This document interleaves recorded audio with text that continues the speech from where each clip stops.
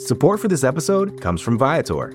Experiences are what people love the most about travel. That's why Viator has over 300,000 bookable experiences, so there's always something for everyone. They offer everything from simple tours to extreme adventures. Plus, Viator's travel experiences have millions of real traveler reviews, so you have the information you need to book the best activities for your trip. Download the Viator app now and use code Viator10 for 10% off your first booking in the app.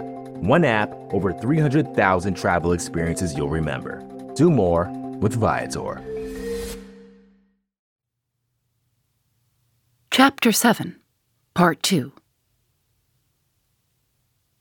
Sherlock Holmes put the sopping bundle upon the table beside the lamp and undid the cord which bound it.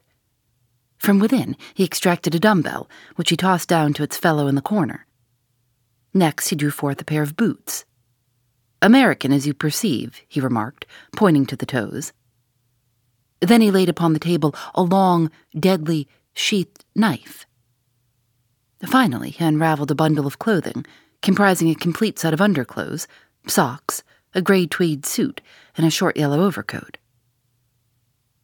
"The clothes are commonplace," remarked Holmes, "save only the overcoat, which is full of suggestive touches." He held it tenderly towards the light. "Here, as you perceive, is the inner pocket, prolonged into the lining in such a fashion as to give ample space for the truncated fowling piece. The tailor's tab is on the neck. Neal, outfitter, Vermissa, USA. I have spent an instructive afternoon in the rector's library, and have enlarged my knowledge by adding the fact that Vermissa is a flourishing little town at the head of one of the best-known coal and iron valleys in the United States. I have some recollection, Mr. Barker, that you associated the coal districts with Mr. Douglas's first wife, and it would surely not be too far-fetched, an inference that the VV upon the card by the dead body might stand for Vermissa Valley, or that this very valley, which sends forth emissaries of murder, may be that valley of fear of which we have heard. So much is fairly clear. And now, Mr. Barker, I seem to be standing rather in the way of your explanation." It was a sight to see Cecil Barker's expressive face during this exposition of the great detective. Anger, amazement, consternation, and indecision swept over it in turn. Finally, he took refuge in a somewhat acrid irony. "You know such a lot, Mr. Holmes. Perhaps you had better tell us some more," he sneered. "I have no doubt that I could tell you a great deal more, Mr. Barker, but it would come with a better grace from you." "Oh, you think so, do you? Well, all I can say that if there's any secret here, it is not my secret, and I am not the man to give it away." "Well, if you take that line, Mr. Barker," said the inspector quietly, "we must just keep you in sight until we have the warrant and can hold you." "You can do what you damn please about that," said Barker defiantly. The proceedings seemed to have come to a definite end so far as he was concerned. For one had only to look at that granite face to realize that nothing would ever force him to plead against his will. The deadlock was broken, however, by a woman's voice. Mrs. Douglas had been standing listening at the half-open door, and now she entered the room. "You have done enough for now, Cecil," said she. "Whatever comes of it in the future, you have done enough." "Enough and more than enough," remarked Sherlock Holmes gravely. "I have every sympathy with you, madam, and should strongly urge you to have some confidence in the common sense of our jurisdiction, and to take the police voluntarily into your complete confidence. It may be that I am myself at fault for not following up the hint which you conveyed to me through my friend Dr. Watson. But at that time I had every reason to believe that you were directly concerned in the crime. Now I am assured that this is not so. At the same time, there is much that is unexplained, and I should strongly recommend that you ask Mr. Douglas to tell us his own story." Mrs. Douglas gave a cry of astonishment at Holmes's words. The detectives and I must have echoed it, when we were aware of a man who seemed to have emerged from the wall, who had advanced now from the gloom of the corner in which he had appeared. Mrs. Douglas turned, and in an instant her arms were round him. Barker had seized his outstretched hand. "It's best this way, Jack," his wife repeated. "I'm sure that it is best." "Indeed, yes, Mr. Douglas," said Sherlock Holmes. "I am sure that you will find it best." The man stood blinking at us with the dazed look of one who comes from the dark into the light. It was a remarkable face. Bold gray eyes, a strong, short-clipped, grizzled mustache, a square, projecting chin, and a humorous mouth. He took a good look at us all, and then to my amazement, he advanced to me and handed me a bundle of paper. "I've heard of you," said he in a voice which was not quite English and not quite American, but was altogether mellow and pleasing. "You are the historian of this bunch." "Well, Dr. Watson, you've never had such a story as that pass through your hands before, and I'll lay my last dollar on that. Tell it your own way. But there are the facts, and you can't miss the public so long as you have those. I've been cooped up 2 days, and I've spent the daylight hours, as much daylight as I could get in that rat trap, in putting the thing into words. You're welcome to them, you and your public. There's the story of the Valley of Fear." "That's the past, Mr. Douglas," said Sherlock Holmes quietly. "What we desire now is to hear your story of the present." "You'll have it, sir," said Douglas. "May I smoke as I talk?" "Well, thank you, Mr. Holmes. You're a smoker yourself, if I remember right. And you'll guess what it is to be sitting for 2 days with tobacco in your pocket and afraid that the smell will give you away." He leaned against the mantelpiece and sucked at the cigar which Holmes had handed him. "I've heard of you, Mr. Holmes. I never guessed that I should meet you. But before you are through with that," he nodded at my papers, "you will say I've brought you something fresh." Inspector MacDonald had been staring at the newcomer with the greatest amazement. "Well, this fairly beats me," he cried at last. "If you are Mr. John Douglas of Birlstone Manor, then whose death have we been investigating for these 2 days? And where in the world have you sprung from now? You seem to come out of the floor like a jack-in-the-box." "Ah, Mr. Mac," said Holmes, shaking a reproving forefinger. "You will not read that excellent local compilation which described the concealment of King Charles. People did not hide in those days without excellent hiding places, and the hiding place that has once been used may be again. I had persuaded myself that we should find Mr. Douglas under this roof." "And how long have you been playing this trick upon us, Mr. Holmes?" said the inspector angrily. "How long have you allowed us to waste ourselves upon a search that you knew to be an absurd one?" "Not 1 instant, my dear Mr. Mac. Only last night did I form my views of the case. As they could not be put to the proof until this evening, I invited you and your colleague to take a holiday for the day. Pray, what more could I do?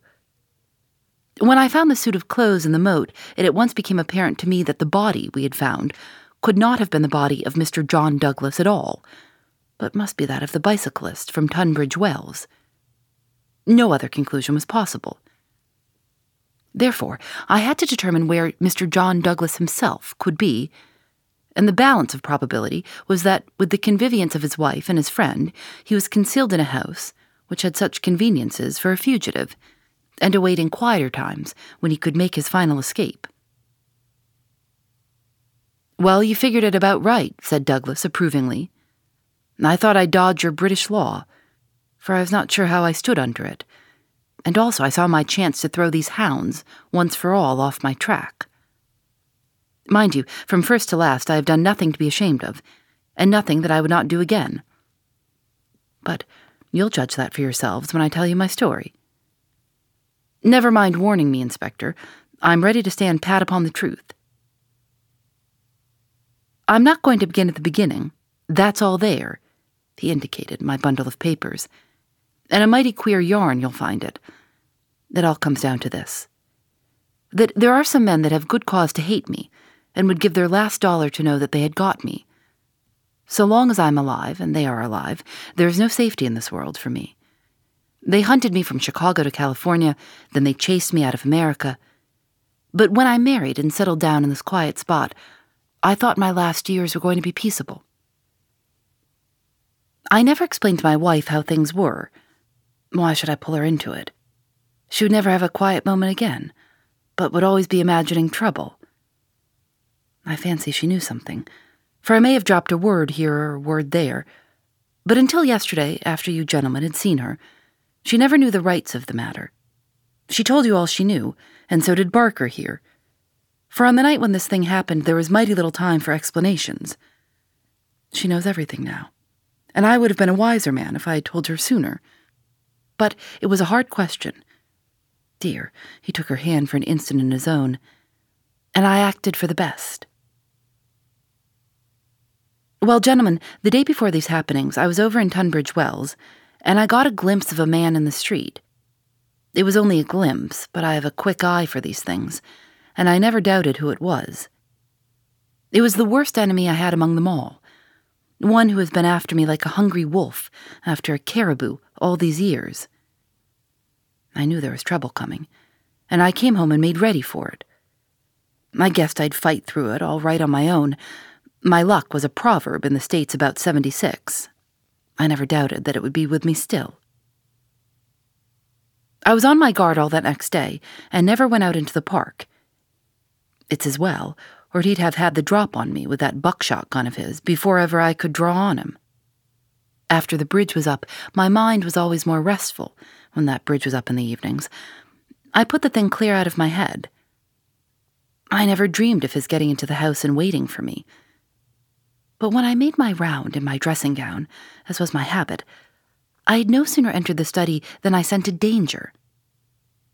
I guess when a man has had dangers in his life, and I've had more than most in my time, there is a kind of sixth sense that waves the red flag. I saw the signal clear enough, and yet I couldn't tell you why. Next instant, I spotted a boot under the window curtain, and then I saw why, plain enough. I'd just the one candle that was in my hand, but there was a good light from the hall lamp through the open door. I put down the candle and jumped for a hammer that I'd left on the mantel. At the same moment, he sprang at me. I saw the glint of a knife, and I lashed at him with the hammer. I got him somewhere, for the knife tinkled down on the floor. He dodged round the table as quick as an eel, and a moment later he'd got his gun from under his coat. I heard him cock it, but I had got hold of it before he could fire. I had it by the barrel, and we wrestled for it all ends up for a minute or more. It was death to the man that lost his grip. He never lost his grip, but he got it butt downward for a moment too long.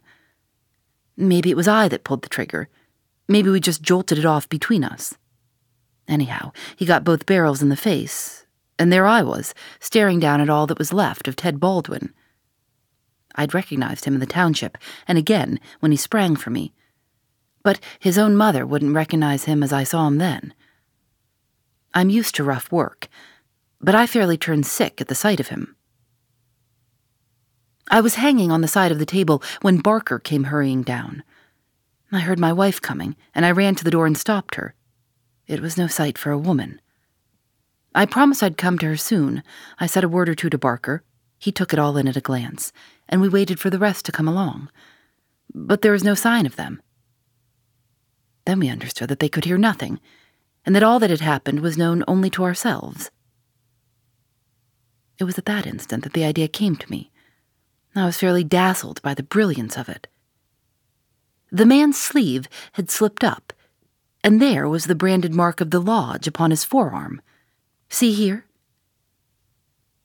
The man, whom we had known as Douglas, turned up his own coat and cuffed to show a brown triangle within a circle exactly like that which we had seen upon the dead man. It was the sight of that which started me on it. I seemed to see it all clear at a glance. There, with his height and hair and figure, about the same as my own. No one could swear to his face, poor devil. I brought down the suit of clothes, and in a quarter of an hour Barker and I had put my dressing gown on him, and he lay as you found him. We tied all his things into a bundle, and I weighted them with the only weight I could find, and put them through the window. The card he had meant to lay upon my body was lying beside his own. My rings were put on his finger, but when it came to the wedding ring, He held out his muscular hand. You can see for yourselves that I'd struck the limit. I had not moved it since the day I was married, and it would have taken a file to get it off. I don't know, anyhow, that I should have cared to part with it. But if I'd wanted to, I couldn't. So we just had to leave that detail to take care of itself. On the other hand, I bought a bit of plaster down and put it where I'm wearing one myself at this instant. You slipped up there, Mr. Holmes, clever as you are. For if you had chanced to take off that plaster, you would have found no cut underneath it. Well, that was the situation. If I could lie low for a while and then get away where I could be joined by my widow, we should have a chance at last of living in peace for the rest of our lives. These devils would give me no rest so long as I was above ground. But if they saw in the papers that Baldwin had got his man, there would be an end of all my troubles. I hadn't much time to make it all clear to Barker and to my wife, but they understood enough to be able to help me. I knew all about this hiding place, so did Ames, but it never entered his head to connect it with the matter. I retired into it, and it was up to Barker to do the rest. I guess you can fill yourselves in on what he did. He opened the window and made the mark on the sill to give an idea of how the murderer escaped. It was a tall order, that, but as the bridge was up, there was no other way. Then, when everything was fixed, he rang the bell for all he was worth. What happened afterward, you know. And so, gentlemen, you can do what you please, but I've told you the truth and the whole truth, so help me God. What I ask you now is, how do I stand by the English law? There was a silence which was broken by Sherlock Holmes. The English law is in the main a just law. You will get no worse than your deserts from that, Mr. Douglas. But I would ask you, how did this man know that you lived here, or how to get into your house, or where to hide to get you? I know nothing of this. Holmes's face was very white and grave. The story is not over yet, I fear, said he. You may find worse dangers in the English law, or even than your enemies from America. I see trouble before you, Mr. Douglas. You'll take my advice and still be on your guard. And now, my long-suffering readers, I will ask you to come away with me for a time, far from the Sussex manor house of Birlstone, and far also from the year of grace in which we made our eventful journey, which ended with the strange story of the man who had been known as John Douglas. I wish you to journey back some 20 years in time, and westward some thousands of miles in space, that I may lay before you a singular and terrible narrative, so singular and so terrible that you may find it hard to believe that even as I tell it, even so did it occur. Do not think that I intrude one story before another is finished. As you read on, you will find that this is not so. And when I have detailed those distant events, and you have solved this mystery of the past, we shall meet once more in those rooms on Baker Street, where this, like so many other wonderful happenings, will find its end. Phoebe Reads a Mystery is recorded in the studios of North Carolina Public Radio, WUNC.